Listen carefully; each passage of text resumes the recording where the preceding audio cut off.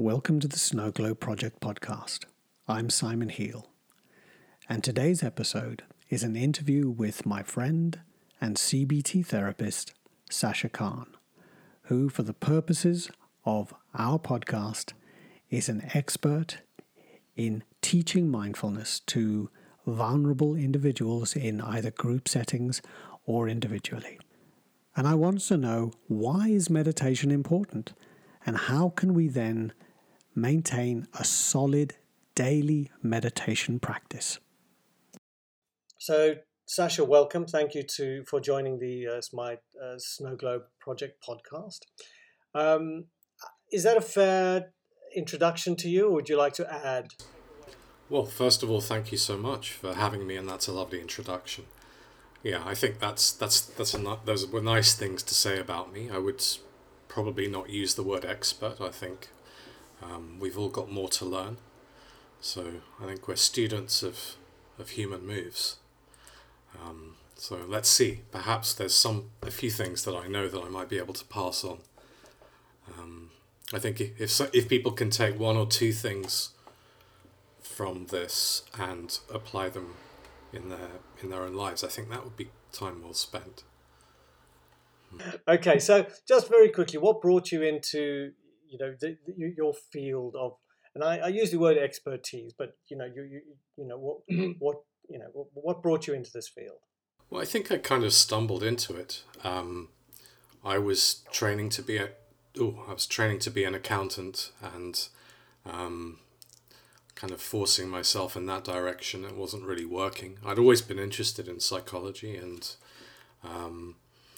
there happened to be a bookshop that was very near to where I was working as an accountant, called Karnak Books, which was on the Finchley Road, and we had Freud's old house up the road, so I guess I was in that kind of milieu, and I found myself at lunchtime often disappearing into that bookshop and just getting thoroughly absorbed in all this interesting stuff, and it was a world of knowledge that I think I felt pulled to. So we could say that was a calling, I suppose. So I was reading books on psychology and psychotherapy and psychoanalysis, and devouring those books, and probably that was a way of avoiding the misery of the balance sheet and the profit and loss. And eventually it became obvious that I wasn't going to be a very good accountant, and so I decided to change tack, and that was back in, when would it have been? I sound like an old man now. That would have been 1996, I think. Once going back some way, and then moved into, as you well know, studying initially hypnotherapy and psychotherapy, and then after that doing studies in cognitive behavioral therapy, or more specifically rational emotive behavior therapy, and then pretty much soon after completing that master's degree, going to work in a psychiatric hospital in the general psychiatric unit, and seeing people who were suffering from all kinds of distress, schizophrenia, severe depression, post-traumatic stress disorder. And so as a young neophyte, I was really thrown in at the deep end, and kind of called upon to help people with all kinds of distress. So I've always been looking for ways in which I can teach people to help themselves, and so I think mindfulness became something that was an obvious choice because of the kind of relative surfeit of evidence suggesting that it could help people with recurrent depression and people who were resistant to treatment and relapsing, and that made a lot of sense to me, and in terms of saving lives, really.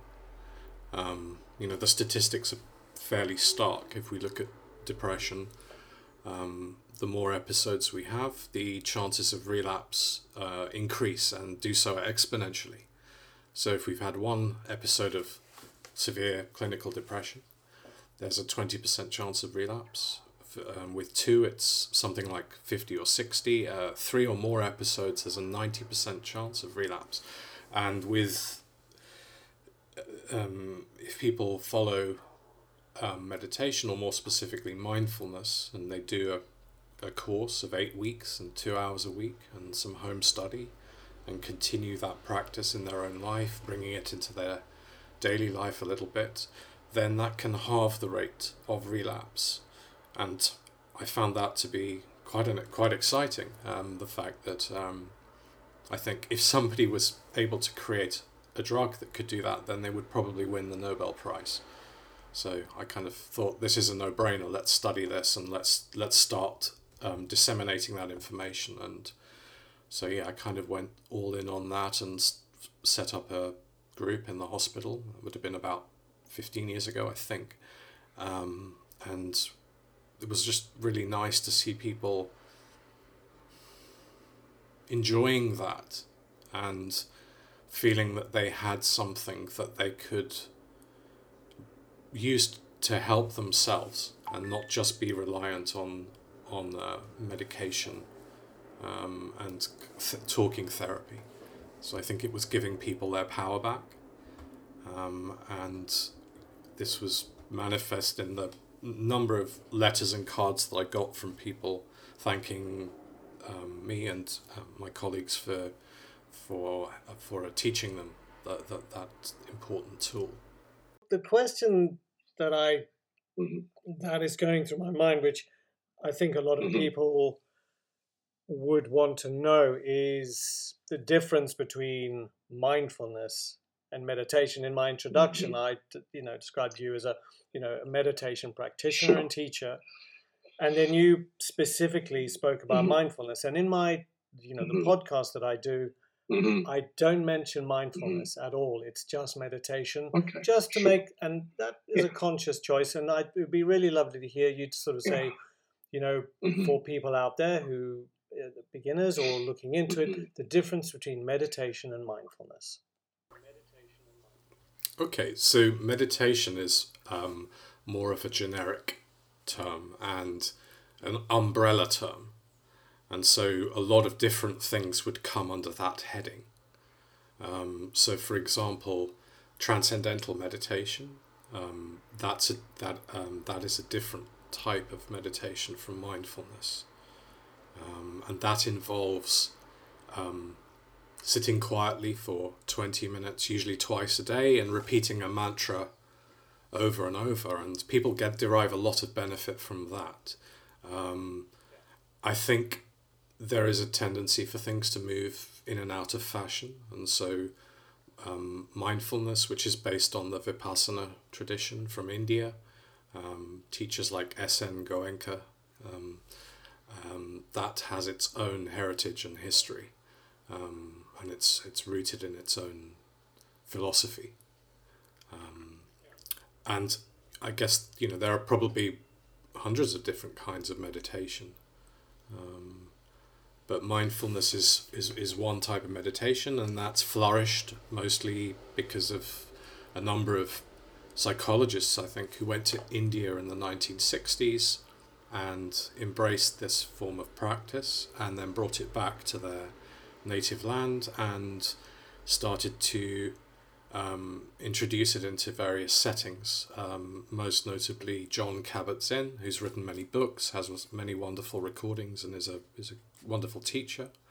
And he set up the first MBSR group, the mindfulness-based stress reduction group, in a hospital in where would that have been? I think Connecticut somewhere.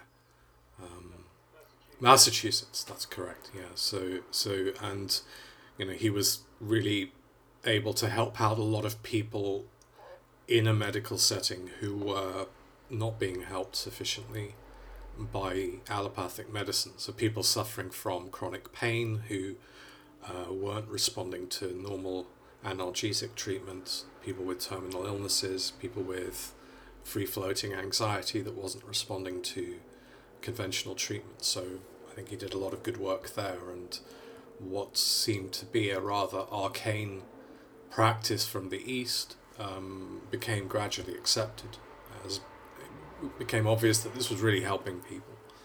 I mean, when I teach or try to explain to people, I find the easiest way for me to explain it is that meditation is, it's a bit like, training for a marathon or training for anything. You've got to do the hard yards. So meditation for me is the miles, is the long miles, is going out for the 20-mile run. That gives you the foundation to explore this notion of being mindful. Would you agree or not? Yeah. I think it is important to address the issue that this is something that requires a level of commitment and discipline. I think that's important. And it's not that mindfulness is difficult, it's that it's tricky. So it's a bit like learning how to ride a bike, or learning how to play tennis, or play snooker or netball. Initially when we first start these things, we're a beginner, and so we do falter. We throw or hit the ball out of the court or off the table, and quotes unquotes mistakes do happen, and that's a necessary part of learning to practice mindfulness. And I mean, I guess the since we are talking about, I think in this podcast, obstacles to meditation practice, it might be worth talking about something now, which is I see most people struggling, and they say that they can't clear their minds. They can't do that. They don't know how to get rid of their thoughts, and I think it's important to address that misconception that actually sitting down and doing not very much at all, often with eyes closed, is going to bring up difficult private experience. It's going to bring up unhelpful thoughts. It's going to bring up conditioned thinking behavior. So we're gonna have to face our own demons. Yeah. So what would you suggest to somebody who's kind of going, because in my experience, when people talk to me, or doing trainings, teaching the MBSR, first week is usually fine, except it's the long practice, etc., and people really struggle because it's down to time. It's time, and in this world, for some, we all have the same amount of time. We have 24 hours in a day. However, this concept of time seems to be shrinking and shrinking, that we don't feel we have the time. So, not looking to you for the magic answer, but what would you suggest to sort of help people, guide people into being able to establish a regular practice? Hints, tips, personal experience, whatever. Well, I think the evidence is clear that the more often we do this practice, the more we benefit from it. That that old, well, now it's old, that old aphorism of neurons that fire together wire together. That holds true. So we need to get those neurons firing, i.e. sitting down, lying down, doing the meditation every day. That gets the neurons firing. The more often we do that, well, those neurons start to wire together and build a structure in the brain. So it's literally changing who we are. So that can be quite motivating sometimes, to tell people, look, by doing this, you are changing your brain. You are building a system in your brain that will come online when you're feeling stressed and when you need it. It's in many ways the most important work that we can do. And so prioritizing that is important. And in my experience, it's best done for most people first thing in the morning. So it's clearing that space for yourself, and treating yourself with the respect that you deserve, that you're a human being, and this time is for you, and it's for your healing and health, and it's like taking a prescription drug. If you have high blood pressure, well, you better take that drug every day. Well, same thing with the meditation. Make it a priority. The other thing is also to make it manageable. So a lot of people I work with who do get sent to me, often by doctors, they've tried meditation before, they've tried Headspace, they've tried various apps that are often very, very good apps, but they can't stick with it because they feel that it's too long. Again, that time constraint. So I might start by trying to build their confidence and showing them that they have some control over their body, which is not mindfulness, but maybe people need a bit of a boost. So I might teach them a breathing technique, for example, and say, look, okay, you don't have 20 minutes every day. Do you have 10? Do you have 5 minutes? Do you have 4 minutes? How can we set the bar so low that you can't fail? And it might be, okay, I'll try 2 minutes. And it's like, all right, well, let's write that down, in a very cognitive behavioral therapy way. We're obsessed with writing stuff down, but there is a certain magic for some people in writing stuff down. So write that down, put it in your diary, and put it on the back of an already established habit. So we call that habit stacking. Yeah. So after I drink my tea in the morning, I will go into my office or bedroom, close the door, and for 2 minutes I will do this breathing technique. And just do that every day for 2 weeks, 3 weeks. And that often gives people a sense of self-efficacy, that they feel that actually I do have agency here. I can do something that is helpful for me. Keep it simple. As with everything in psychotherapy or self-help, if things are getting too complicated, it's time to go back to basics and try to establish an explanation for what's going on that is simple. Because I think as human beings we are very capable of complicated thinking and abstract thought, but when we're dealing with emotional problems, we really need to drill down to basics. We might have an issue with our own existence, as often happens when people are depressed. We get really philosophical then, at a time when we're least able to answer those philosophical questions. We ask ourselves, what's the point in living? Why ought I to live? What's the meaning of life? And actually, if we ask ourselves, well, hang on a second, am I hungry or thirsty? Am I pissed off? Am I feeling lonely, excluded? Am I tired? And often the answer is simple. I need to drink a glass of water. I'm dehydrated. I need to eat some food. My blood sugar's all over the place. I'm pissed off because I felt treated like a doormat at work and I wasn't being assertive enough. I need to be more clear and assertive in my communication. I'm feeling alone. Let's call a friend. Let's have some connection with people. I'm tired. I need to make sure I get a decent night's sleep. Or more to the point here, there's a lot going on in my mind. It's complex. Let's sit down and sit with it for 10 minutes. Let's give myself and my feelings the attention they deserve.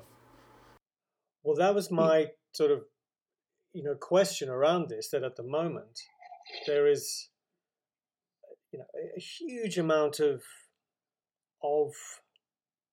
thinking time, because there's a lot to think about at the moment with the pandemic, with something which is relatively out of our control, or there is a lot that apparently we can do. However, that brings with it a whole realm of different ways of thinking, of fear, of anxiety, of threat. So something like meditation, the risk is that it falls way down the list of priorities in terms of what I need. So, for specifically for the podcast and what we're trying to do with it in terms of helping, the strapline is helping to settle the world one breath at a time. It's a noble mission, but what would you say is the big why? Let's say when people are going, there's all this stuff happening. Yes, Sacha or Simon says, just sit for 5 minutes a day, but it's way down on my list of priorities. What would you say to sort of just kind of turn that upside down and say, yes, but, this is the big why. This is what it can do for you. You may have answered already, but... I would say to people, I would try ask them to think about the people in their life and to think about somebody that they admire and ask them what it is they admire about this person. And quite often what you will hear is that, well, I admire this person because they are resilient or strong or kind or thoughtful or I don't know, all of those things. And I think those are values that I guess most of us would sort of hold to and say, yeah, well, those are good things, right? And I would suggest that mindfulness allows us to be more of those things because it gives us space in our minds. It gives us the opportunity to bring to bear on any problems we have the strength of our whole intelligence. And so it calms the mind sufficiently so that we're able to use our higher brain functions. And, well, that strikes me as perhaps the most important thing we can do, right? Indeed. Yeah, I mean, what's really struck me over the lockdown and certainly over the last year or possibly 4 years is how humanity seems to have changed, or priorities seems to have changed. Certainly politically, economically, financially, all these different things. And I see this in terms of, what people are reaching for in terms of gratification, in terms of help, the quick fix or whatever, consumerism. Sure. And so the question that I sort of, I find quite important is what would you say the greatest needs are for humanity right now? What would you say that the greatest needs are for humanity right now? And how can these be achieved? Well, I think we talked about connection, and I think that's important, and especially in light of what's been happening recently, and particularly aware of old people having to be isolated and how damaging that can be. And we know from the research that that kind of isolation can be every bit as bad as smoking a pack of cigarettes a day. And so that tells us something important, that we are human beings, but we're also mammals and animals, and we die without connection. That's what happens to rats or monkeys if you leave them in isolation. They're social animals. They die. They get sick and they die. So we need connection. And equally, we know that if rats are given the opportunity to drug themselves with something like cocaine, and that's kind of analogous to our use of modern technology, I think. People display similar addictive behavior with these devices. We know that those mammals, if offered the opportunity to play with other rats, they will do so over the opportunity to fill themselves with this addictive drug. And so I would say, it's about connection. It's about real connection and feeling heard and being able to speak from our hearts and to be receptive to other people in the same way. And more practically, I would suggest what people could do is, if you tend to switch your phone on first thing in the morning, don't do that. Just give yourself 25 minutes without the phone. Keep it out of reach, keep it turned off, and just notice how often you feel the urge to pick up your phone and it's not there. And ask yourself, okay, who's running the show here? Is it me or is it something else? And that can be quite illuminating for people. Absolutely. But yet there's this paradox that you're talking about all these apps which are helping us stay connected with people, which are on our devices. So it's this, we have been caught in this massive web of being encouraged to connect with Facebook, with Insta, all these kind of things. Yet, and it gives us, but I think what you're saying and what I understand is that it gives us these little hits like taking a drug. Yeah, it's hitting the same circuits in the brain, the kind of reward system, and more specifically, kind of dopamine and adrenaline circuits in the brain. So, would you say that by doing a regular practice of whatever length, enables us neurologically and behaviorally to regain some sense of control? Yeah, absolutely. That's exactly right. That's a good way of talking about that. Absolutely. I mean, and since we're on the topic, we could talk about other ways in which people might benefit. So I work with a lot of people who have often very severe anxiety or problems paying attention. So they might have attention deficit problems, and they find it hard to sit still or lie down for any length of time. So I might suggest, well, do some stretching in the morning and give yourself to that fully. No distractions, 5 minutes, just stretch, and as much as you can, enjoy that stretch. Notice where you're feeling it in your body, and do that for 5 minutes. And that can be useful if it becomes established as a regular habit. So that's something else people might want to try and do. And these can be routes into doing mindfulness. There's nothing magic about mindfulness. I think it's a state of being that most of us have when we're children. We're able to be kind of absorbed and fully in the moment and without any sort of thoughts interfering with that, without judgment, without wanting to be somewhere else, without feeling called to be doing other things to achieve. And children are more able to step into that place of simply being. So would you suggest nowadays that yes, children do have that ability to be in the moment, to be less distracted, but depending on what age,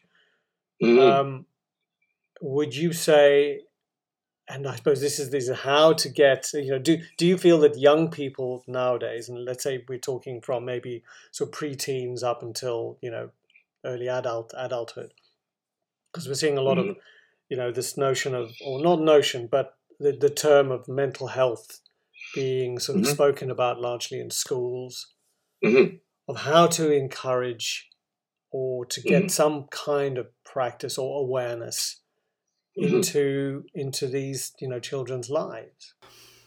Yeah, I think that's important. Yeah, but I guess we've also got to make sure that we're not encouraging or promoting this at the expense of other things. And it's all very well saying, well, let's teach our kids mindfulness. Well, perhaps turning off the computer screens would be a better start, or making sure that they're getting exercise and running around, because it strikes me that a lot of so-called attentional problems come from children who are just stuck in a virtual cage, and they haven't been given the opportunity to go and run around and spend their energy, and that's what they need to do. I mean, think about when you were a child. What was that like? How many calories did you burn up running around during the day? And well, we didn't have computers. Now, whether that not saying that was a good thing, it just wasn't there. So we, you had to entertain yourself. That's right. I'm sure I was bored, but we had the radio. So there were always distractions. There were ways to get through, like listening to records, listen to that vinyl, of course, listen to the radio and play games and stuff like that. So there was still that thing of filling time with stuff by being distracted. So I can't say it was better or worse. It was different. I'd say it's worse. Yeah, no, it was worse. It's worse now. I think let's no bones about it. I'm sorry, maybe I sound like an old fuddy-duddy, but no, these screens are devastating, I think. We know that more than 2 hours a day spent on screens can create ADHD in children. The literature is very clear on that. And young people do seem to respond in an addictive fashion. I've had numerous discussions with young people and their parents, and they talk like addicts looking for a fix, when they want to go on their computer and play Minecraft or Fortnite or whatever the game du jour is. And I know it's not great. It's damaging, I think. I think we have to say that. Okay, yes, there are good things about that technology, and perhaps they're developing skills that will be useful in their lives, but clearly I think it's not that great for them. And when I see young people who go on a sort of fast and they don't use computers and screens for a couple of weeks, they go on holiday and they come back, they're different people. So anyway, that's my observation. It's also harder at the moment with the pandemic, in terms of that everything is online, and so we're forced to embrace technology. Well, absolutely, and it's an irony that I'm criticizing technology, but I'm sitting in front of a big screen and I've got a big microphone in front of me. We're adults, and supposedly we're able to make these choices. Well, I'm not so sure about that. What, the adulthood or the choices? Both. I would, Sacha, I really appreciate your time, and we could carry on talking forever, but as we sort of a final question to wrap it up is, as we head into 2021, whatever it offers us, what advice would you give to yourself for the coming year? I think slow down, make plans,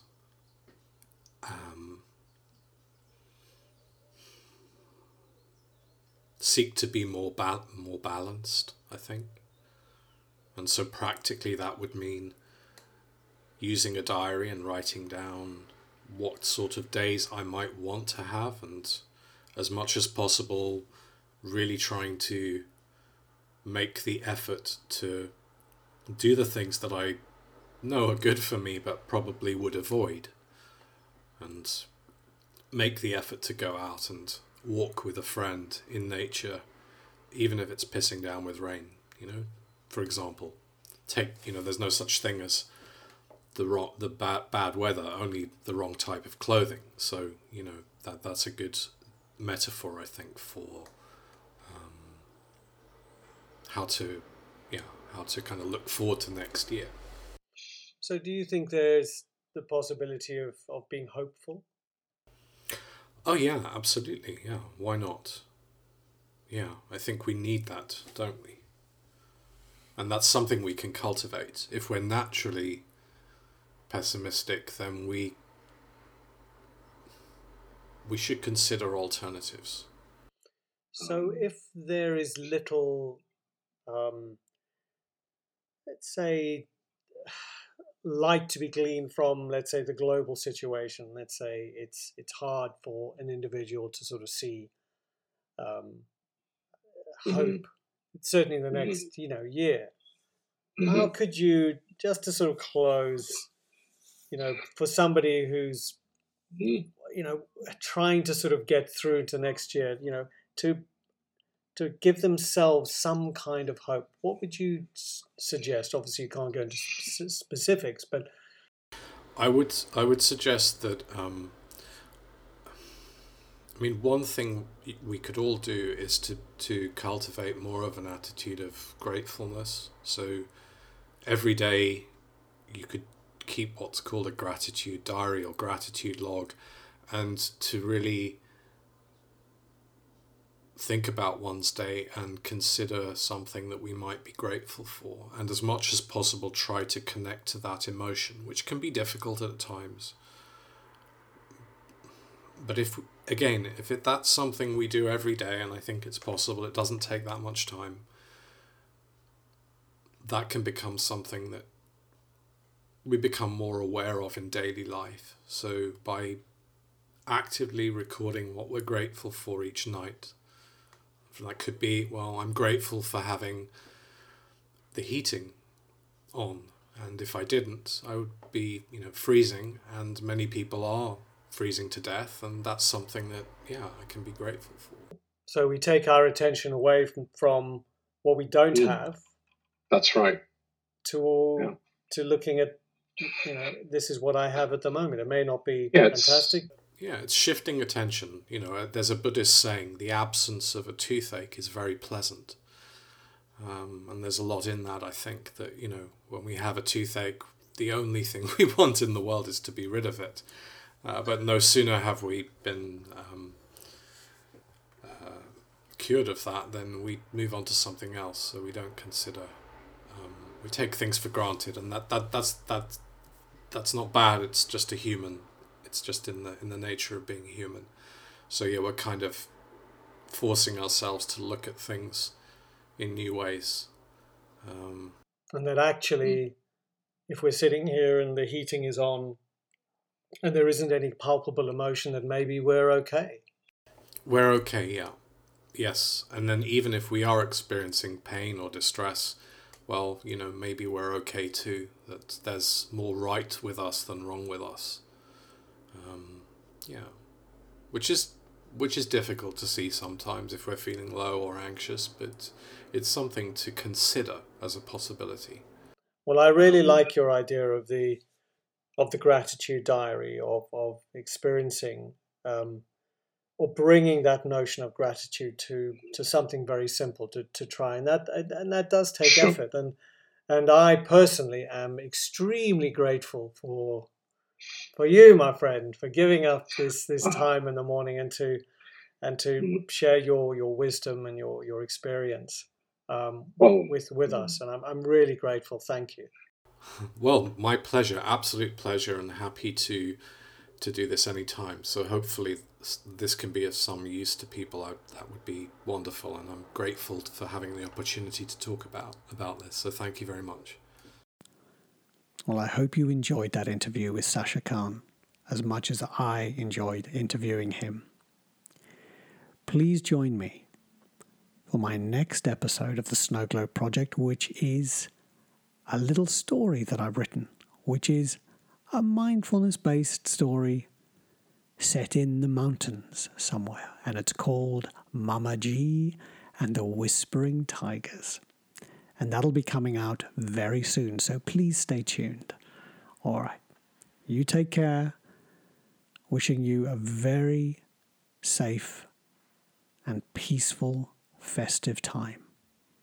Keep breathing.